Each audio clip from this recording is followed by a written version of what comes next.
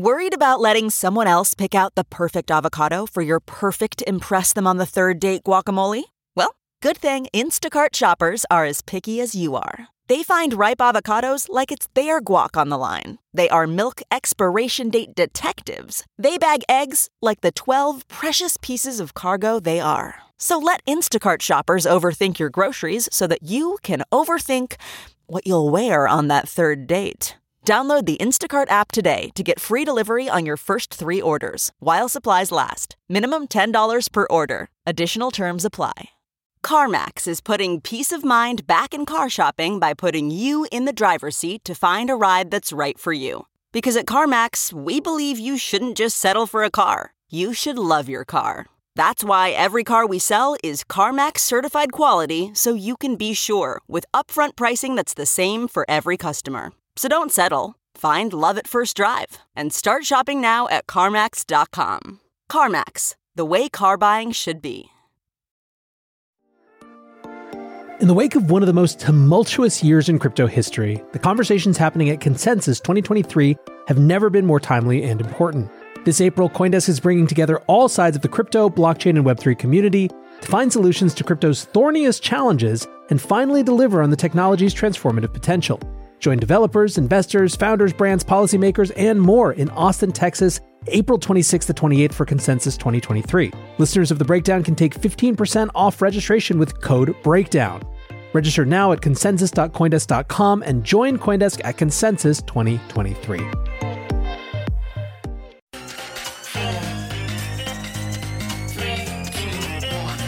Welcome back to The Breakdown with me, NLW.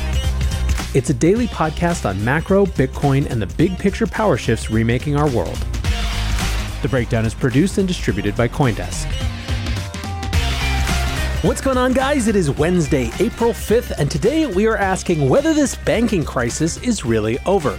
A quick note before we dive in, there are 2 ways to listen to The Breakdown. You can hear us on the CoinDesk Podcast Network feed, which comes out every afternoon and features other great CoinDesk shows, or you can listen on the Breakdown Only feed, which comes out a few hours later in the evening. Wherever you're listening, if you're enjoying the show, I would so appreciate it if you would take the time to leave a 5-star rating or review. It makes a big difference, and I really appreciate it.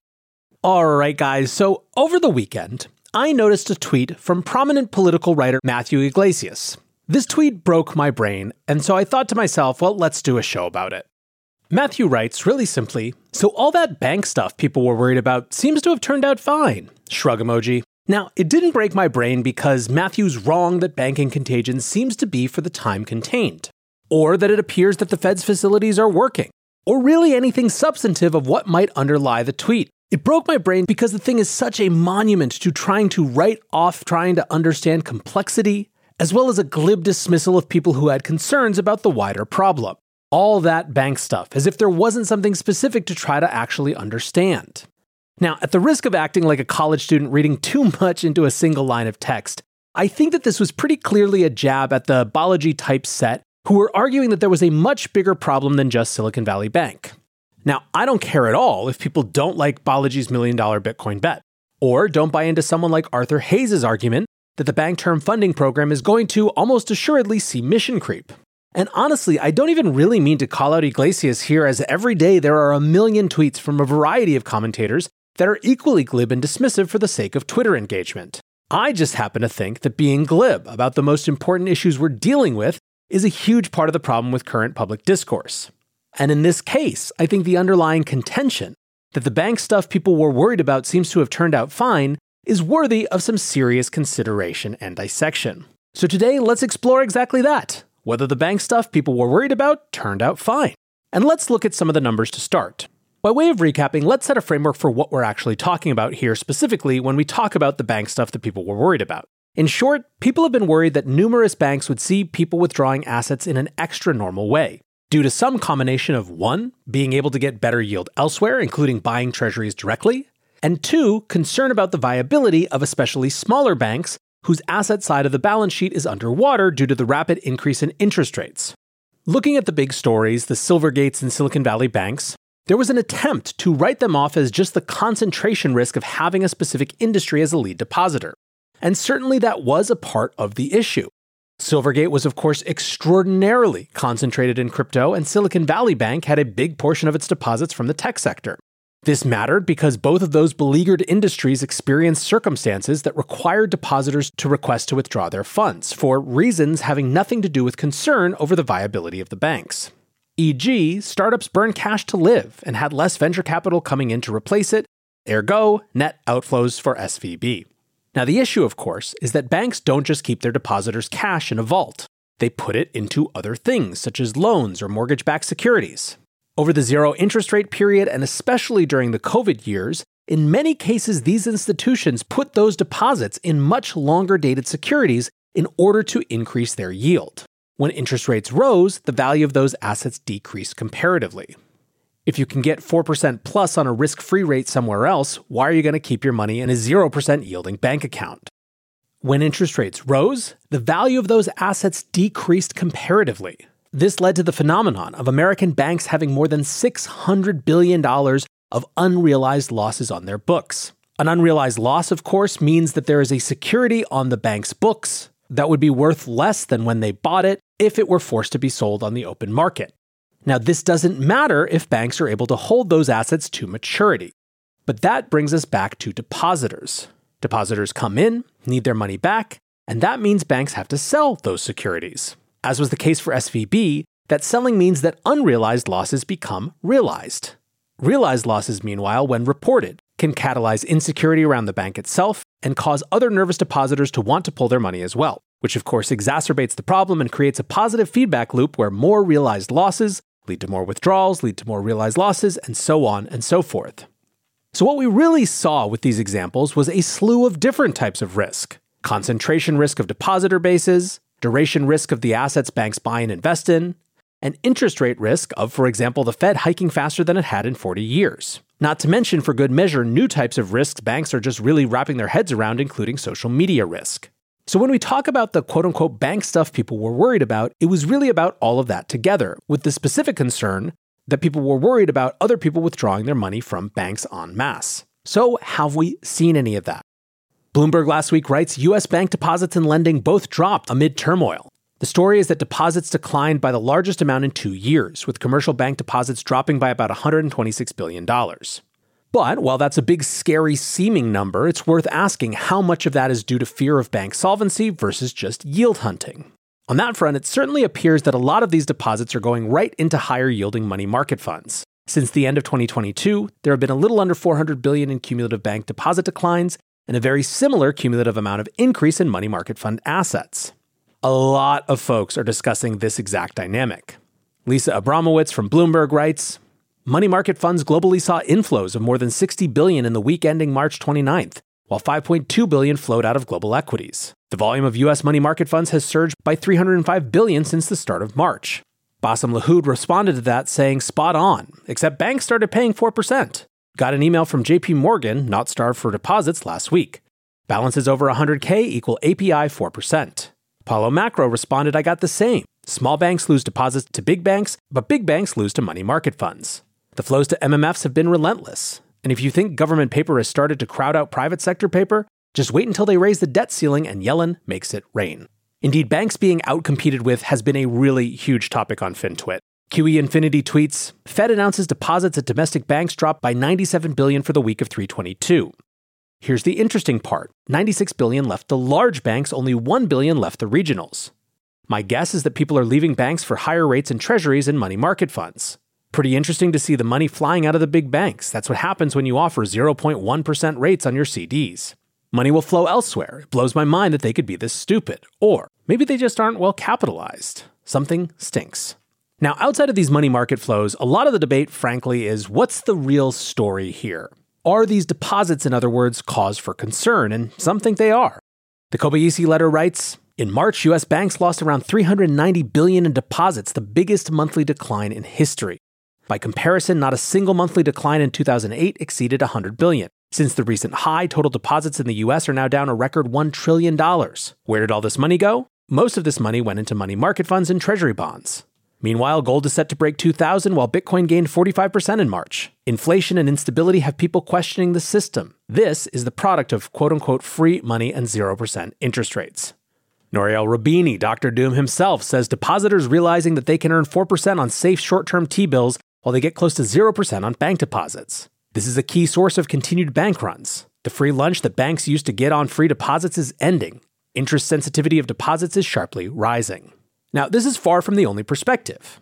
A completely different interpretation says the thing that so many were worried about, deposits fleeing small and regional banks, simply hasn't happened. Robin Brooks, the chief economist at the Institute of International Finance, writes, "There is no deposit flight out of U.S. banks. Small banks saw inflows of $6 billion in the week ending March 22nd after outflows of $196 billion in the week ending March 15th. Big banks are seeing outflows, but those predate SVB and are small versus the stock of deposits." Joseph Wong said depositors care much more about safety than rates. "We had big outflow into MMFs as bigger accounts became more risk-averse, but looks like that is over. There is no big outflow of deposits due to rates. Great majority of depositors are not rate sensitive." Bob Elliott, the CIO of Unlimited Funds, says much the same. Weekly bank data, he writes, indicates small bank run paused post-March 15th. Deposits flat through March 22nd, small decline in borrowings was paid for by small reduction in cash assets. Otherwise, everything's stable. The banking crisis has moderated substantially, and in particular, the pressure on small banks stopped following the aggressive Fed and Treasury actions. With the acute matter resolved, now the focus is on how much credit extension falls, which will take a while to know. Now, one really interesting take came from Austin Campbell, who was on the show just a few weeks ago. On April 1st, he tweeted, "The actual biggest story of the week, and we are ignoring it, regional bank prices are stabilizing and recovering even as fundamentals deteriorate. Tells me the market is not prepared for the next crisis." Which I think, of course, brings up the question, what might the next crisis be?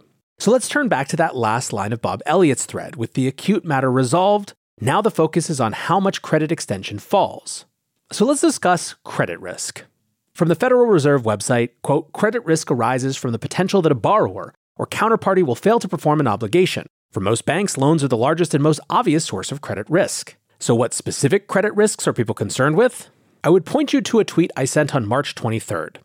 Within the next 2 weeks, I wrote, everyone on bank Twitter and VC Twitter and FinTwit is going to be talking about huge volume of commercial real estate debt that was taken on during ZIRP, but is maturing and will need to be refied in a high-rate, shitty liquidity environment. Did that come to pass? Well, I'll let you decide. Adam Slater of Oxford Economics says, as quoted by Bloomberg, bank troubles have been largely a liquidity issue, but there are asset problems too. U.S. banks are sitting on large unrealized losses on securities due to rising rates. They also face losses of 15% or more in areas like commercial real estate. QE Infinity again tweets a Fortune article about Morgan Stanley and says, Morgan Stanley is predicting a 40% drop in commercial real estate values from peak to trough as a result of high vacancies and having to roll over debt into higher interest rates. $2.9 trillion in CRE loans must be renegotiated and rolled over in the next 24 months. The piece that came from was titled, Morgan Stanley Analysts Are Forecasting Something, quote, Worse Than the Great Financial Crisis for Commercial Real Estate. Boaz Weinstein talked about how this is affecting other sectors, saying, a new front in the battle opened up this week, life insurers. The fundamental rationale is commercial real estate and financials exposure, even if they don't have the hold-to-maturity bond issues of the banks. Basically saying that life insurance companies that have a big part of their portfolio in commercial real estate are also facing problems even if they're not the same problems that we saw from the banks. X.72er Ming Zhao wrote a little thread about CREs that goes into some more detail. She writes, soon you'll hear a lot more about CRE. Why? Because U.S. banks and private equity firms are headed for real estate doomsday. 4 collapses in 11 days, $270 billion in CRE loans due end of year, $3 billion plus defaulted in March 23 alone. What is CRE and why does it matter? Commercial real estate equals property for business. The U.S. CRE industry is a $20.7 trillion market. Core segments include office, industrial, multifamily, retail, hotels, and land. Investors specialize into 3 major investment strategies: core, value add, opportunistic. The ways to invest in CRE include directly buying property and managing or outsourcing to a management corporation, i.e. a CRE equity investor, or originate or buy CRE loans, a CRE debt investor, or 3, invest in a property REIT, which does number 1, or a mortgage REIT, which does number 2. Here's the problem. CRE debt investors today are highly concentrated. Small banks hold 80% of CRE loans worth $2.3 trillion. Once defaults start piling in, the U.S. banking sector and all its stakeholders will be effed. How we got here. In 2022, U.S. banks went on a frenzied buying spree for CRE. Loan exposure increased $4.8 trillion to $5.3 trillion, 4x the rate of years prior. Why? Back in 21, rates were 0% and hikes imminent. Many CRE loans promised floating rate returns. Result, banks unanimously said buy. This frenzied buying was much worse at small banks than big. Borrowing as a percentage of reserves shot from 25 to 95% year over year, versus the same metric only increased to 35% for big banks. What's ahead? Defaults, cascading defaults. So far in 2023, in February, Brookfield, the number one largest office owner in LA, defaulted on $784 million. March, Pacific Investment Management Company defaulted on $1.7 billion of mortgage notes on 7 assets. Also March, Blackstone defaulted on $562 million in Nordic CMBS. This is just the tip of the iceberg. The current value of loans and securities held by banks is $2.2 trillion lower than the book value recorded on their balance sheets. So while a single $1.7 billion commercial mortgage default in March 23 may have spooked markets, this is a bellwether for many more to come. Investors and policymakers need to understand the contagion risk of the CRE loan crisis and beyond before it's too late. Now, lest you think it's just the Twitterati who are talking about this, not so. JP Morgan CEO Jamie Dimon has gone on the record with his views on the banking crisis in the bank's annual letter to shareholders released this week. He said that Silicon Valley Bank's problems were encouraged by the state of U.S. regulations and that the issues at the bank went untested by Federal Reserve supervisors even though they were hiding in plain sight. Dimon warned that, quote, the current crisis is not yet over, and even when it is behind us, there will be repercussions from it for years to come. He cautioned that regulators should resist the temptation to be seen to be doing something by layering on additional rules. We should not aim for a regulatory regime that eliminates all failure, but one that reduces the chance of failure and the odds of contagion. So, friends, when it comes back to that original question, is all that bank stuff people were worried about seeming to have turned out fine? The answer is, of course, it's complicated. The Fed's Bank Term Funding Program has done the job that people wanted. It has shored up confidence in the banking sector. We're not seeing massive flows out of small and regional banks, which is a good thing. We're seeing competitive pressure from money market funds and direct U.S. treasuries on banks, but that's not necessarily a problem. Competition is part of the system. But there is so much more to what might happen and challenges that the banking sector faces. And those are things that the same people who were worried about all this bank stuff were worried about before and continue to be worried about now. This is strange advice in today's times, but I would suggest that we all take the time, not to panic blindly nor to dismiss things, but to understand what challenges we actually face. I appreciate you guys making this show part of your journey to do so. So until tomorrow, be safe and take care of each other. Peace. With Chime's secure credit card, you can start improving your credit scores with everyday purchases and regular on-time payments. Get started at Chime.com/build. The Chime Credit Builder Visa Credit Card is issued by Bancorp Bank N.A. or Stride Bank N.A. Members FDIC. Results may vary. See Chime.com for details. Terms and conditions apply. Go to Chime.com/disclosures for details.